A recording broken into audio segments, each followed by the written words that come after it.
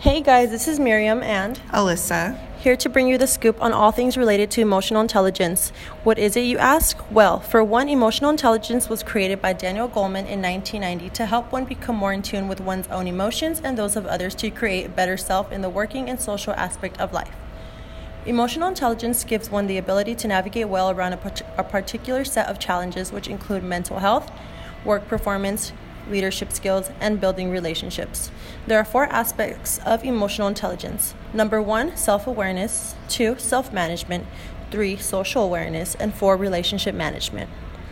Self-awareness is Goleman claims that this aspect is a keystone of emotional intelligence, which is a foundation of personal growth, which means knowing your strengths and weaknesses, knowing your values, and self-confidence.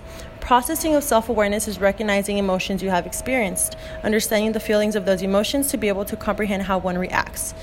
A couple of tips for this is to be open to hearing what others think about you, to keep a journal of your feelings and write down what had happened and how you felt and how you reacted. Our second aspect is self-management. Interpersonal skills is the key to our ability to manage change in stressful situations.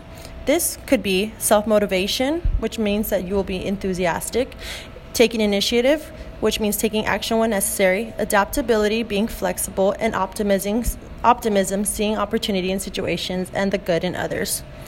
And at last, self-presentation, which means emotional self-control to control impulsive emotions. A couple of tips for this is listing things that cause impulsive emotional reactions for you.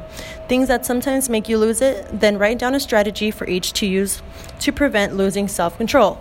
Example, I get angry when ... When I realize I'm angry, I can stop and take a deep breath. social awareness is interpersonal skills, the ability to understand and respond to the needs of others.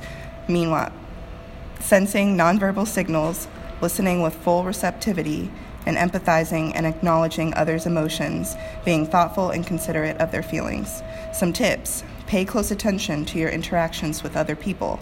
Ask yourself the following questions. Did I actively listen to this person? Was I too busy to listen? Did I change my body language, facial expressions, tone of voice in order to meet the needs of the other person? Last but not least, relationship management, which allows you to connect with others in ways that help them feel understood and supported. This enables you to effectively lead change or manage personal change.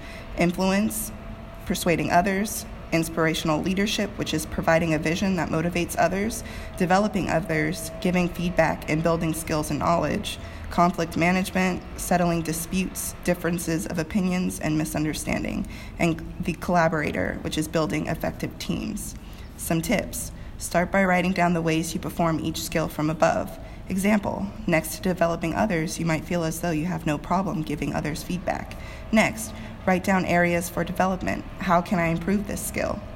List a few actions that will help you develop said area, read a book, or do your own research. Choose 1 or more skills you would like to work on and set them into action. Having reached the end of our podcast, we hope that you can take these skills and put them into practice and be able to apply them to your everyday life. Just remember that each task takes time, and within each of these emotional intelligence domains, the growth of these skills is a lifelong journey.